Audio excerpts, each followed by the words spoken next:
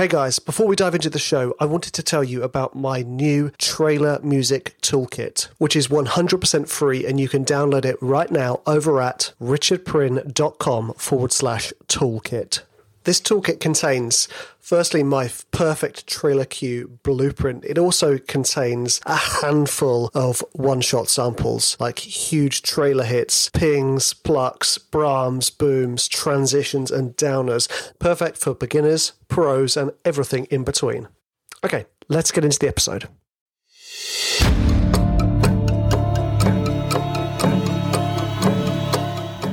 One man with one microphone.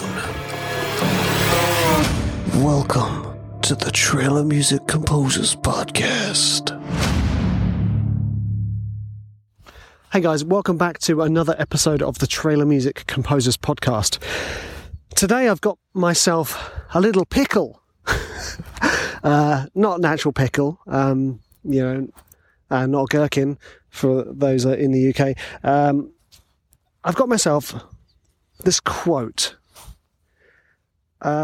So I started running ads midway through last year to promote my courses, which was like a wonderful experience and a horrible experience all at once, because what it does is it opens you up to be absolutely torn apart by the people on social media, which, I accept, because if you're going to broadcast your message, you have to sort of take into account that you will get some negative words from some people, no matter how famous. Anyway, one of the most common things that I noticed in the sort of barrage of bickering and arguments that ensued on my ads, apart from, slating me, which is fine. It's not fine. It wasn't nice at all, but, like I said, it is what it is. One of the most common things people said about was this, and I quote, "I don't want to pigeonhole my music." Right. Note the sarcastic chuckle after I said that. Now, I, like most of you, started off in a band, And when you're in a band, if you were the songwriter of the band or aspiring songwriter of the band, you would have done the same thing I would have done, which is, approached every song I wrote like a masterpiece, where no one else understands how complex and wonderful this really is. No one understands the subtlety of my art. And I want to bring that last word up, art. And just heads up, guys, this is a bit of a ranty episode. Not like angry rants, but the interesting thing is, I feel like I am entitled to respond to this because I make a decent living writing music. Tick. Dream achieved, right? So this whole idea of pigeonholing your music, I find utterly intriguing, because on the one hand, you say, I don't want to pigeonhole my music, but on the other hand, if you asked those same people that say, I don't want to pigeonhole my music, you'd say, well, what type of music do you write? And they'd say, well, I write heavy rock. Well, you're pigeonholing yourself, All the others are, oh, I write, Europop, EDM. Well, you're pigeonholing yourself. What that basically means is you're finding a niche, or in the States you might call it a niche. And the response to my ads was, I wouldn't want to pigeonhole my music into just being trailer music. Now I want to put a bit of context to my response, because I started out in advertising.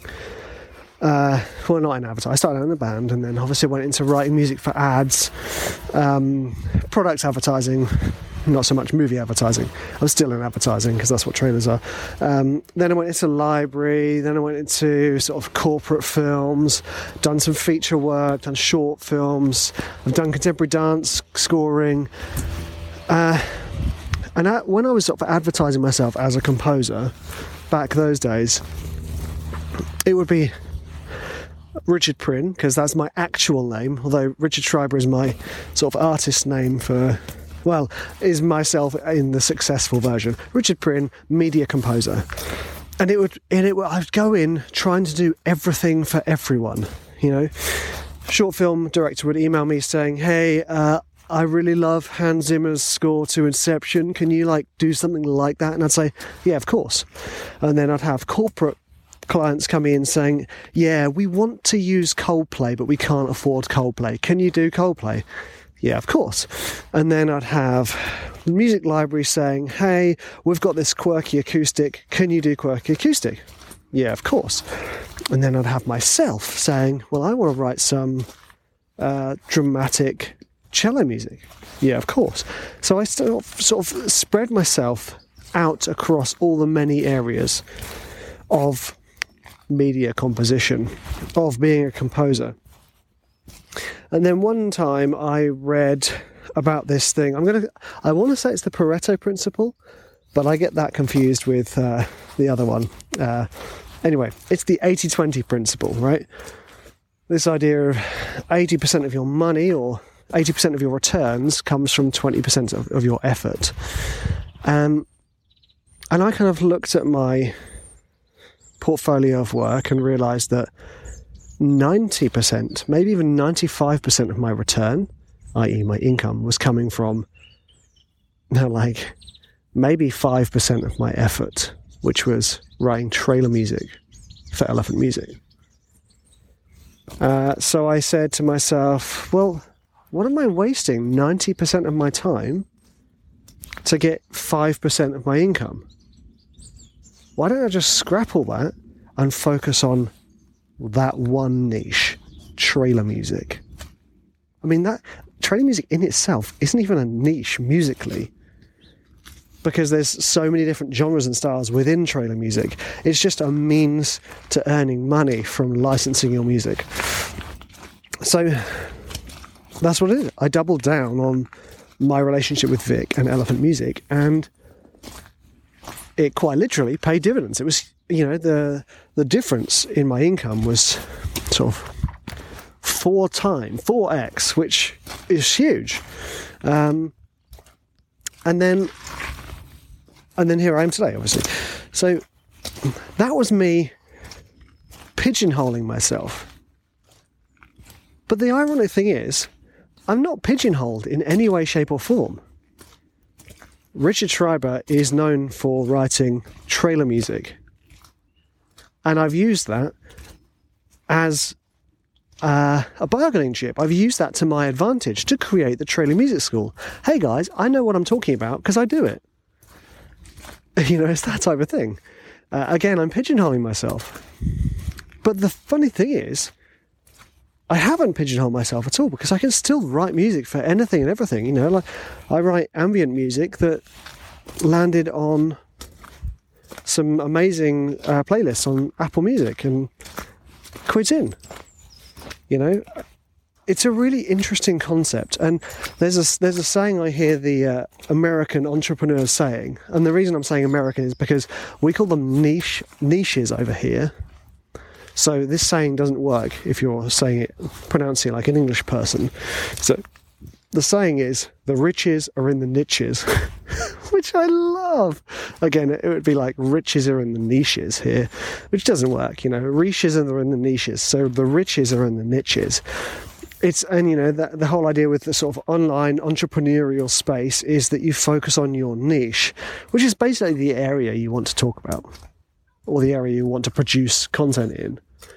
And this idea that choosing a niche will limit you somehow, I just find speaks volumes about this person's fear. About these people's fear of advancing. And the reason I say that is because I have been that person. I would look down on anybody and anything that made, that sold out, that pigeonholed themselves into writing music for something that actually got them money. or, pigeonholing themselves into something that's not true art. I mean, that is another conversation altogether. The whole concept of what is art in music and what is an artistic thing to learn. Fascinating. Fascinating because it's so enraveled in fear and anger. So anyway, what I'm trying to say to you is this. Let's take what these comments were saying. I don't want to pigeonhole my music. And let's loosely translate that into, I don't want to give my music a direct outlet. Because say you've written a piece of music. Let's say you wrote an aria. I mean, what would be pigeonholing yourself about that music? It would be finding an outlet for that song, for that piece of music, which would be an opera. Or it would be selling it to a publisher like Boosey and Hawkes, who represents classical catalogues, and landing on a trailer. It's kind of like, it's a really fascinating world. Once you kind of understand the way the many industries of music work, you'd realise how much of it relies on sync and licensing for income. That's why all the major record labels have a licensing department and to deal with sync. And when I say sync, I'm not talking about the kitchen sink, guys. I'm talking about sync, S-Y-N-C, as in synchronization. So when you're pigeonholing your music, you're just giving your music a certain target to aim for. Yes, you might want to become the next big Einaudi. But you know what? He pigeonholed himself. He's the approachable classical pianist, isn't he? It's not Chopin, it's not Schubert, it's not, Liszt, it's Einaudi. It's easy listening for the piano. And I'm not belittling that at all, because I absolutely love his music and I respect his output so much. But what you've got to realise is pigeonholing and finding a niche is literally finding a target for your arrow. And once you've achieved that target, who's to say you can't pick another one? Or who's to say you can't pigeonhole yourself into several different pigeonholes? Those of you who follow me enough will know that I write music in lots of different styles, not just within trailer music, but for fun. And, I would also consider myself, although this sounds really pretentious, I would consider myself to be quite entrepreneurial because of starting Protégé with Vic, because of starting the Trailer Music School, because of starting Inventive Instruments. I've written books, I've done other things because I'm absolutely fascinated with the idea of creativity driving us in our lives. I'm fascinated with this idea that we all sit here with this burning desire to create something. And it's they're our little babies, aren't they, really? They're our little seeds, our creation. And this is the difficult part that a lot of people find difficult. And this is where a lot of the anger comes in and the fear. People are so protective of their ideas, of their creations, that they don't want to let them go. And there's a huge ego battle, If you want to deal with a record label, deal with publishers, music producers, you're going to have to let go of your music because they will shape it. My first experience working with a music producer was working with Skunk Anansi's guitarist. I forget his name now. He produced my band for a while. And that was I basically felt like I was being metaphorically slapped in the face. This is my arrangement, sir. How dare you improve it? That was a real big lesson for me. All of a sudden, one of these guitarists, songwriters that I've listened to throughout my teenage years was sort of telling me how to write better. On one hand, I was like, thank you, sir. This is an amazing opportunity. On the other hand, I was like, screw you. This is my music. And you have to just let go of that fear, because that fear is the same voice that will then generate comments like, I don't want to pigeonhole my music, or generate even worse comments when you start putting other people down for what they've done. in the music industry. Yeah, I'm pretty happy with this. I think this is a good one. So how can we take this negativity and put a positive spin on it?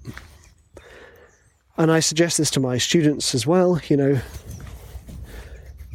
look for the areas in music that intrigue you and that excite you. And pursue that. And that is what I would call pigeonholing your music, but not in a negative way. You are literally sending your pigeon home. You are giving it a place to live.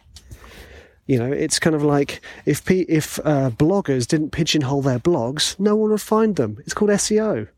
You've got to name it so people can find it. So I want you to think about, how can you find your niche? How can you find your pigeonhole so that you can focus more intensely on that direction? For me, it started off as piano stuff. Thanks to Christian Henson for his soft piano he released through Spitfire Labs when it was the donationware, because that inspired me tremendously to write 5 albums of piano music. I tell that story all the time because, again, he was doing service. He was giving this instrument away for £2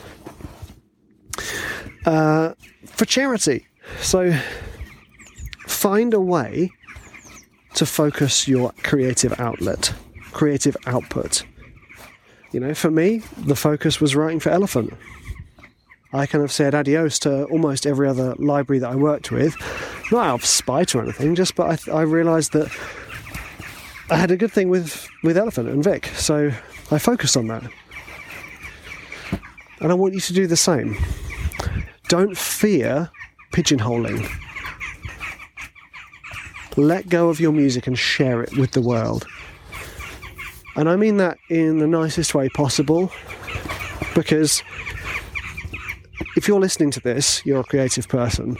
If you're listening to this, you are almost certainly a creative musician who writes or aspires to write their own music. So find your niche, that thing that excites you and intrigues you, and just write it and learn it and suck it up and sponge it and, all those kind of gross ways of saying absorb creativity and let it out into the world. Yeah. You guys, absolute legends. Thank you. I'm so glad you take the time to listen to this. I really do hope it helped. Again, apologies if there was any kind of bitterness. But I'm trying to put a positive spin on it. I'm trying to take this thing that happened and help you guys. Because actually, pigeonholing myself into trailing music was, for my career, the best thing I've done. So, joke's on you. Or joke's on me, I suppose, in a good way. Anyway, I'm losing myself. Have a lovely week, guys, and I will see you. Wait, no, I won't see you in the next week because it's a podcast. I don't see you at all.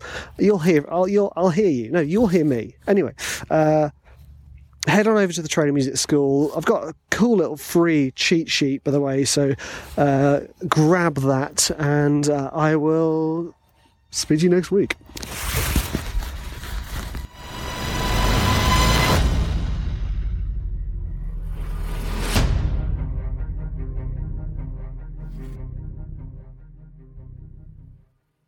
Hey guys, thanks so much for listening. I have something really exciting to offer you. I've put all 12 of my trailer music courses into a bundle called the Ultimate Trailer Music Bundle. And I've put it on for a very special offer. Head on over to richardpryn.com/trailer music bundle to get your hands on this awesome deal.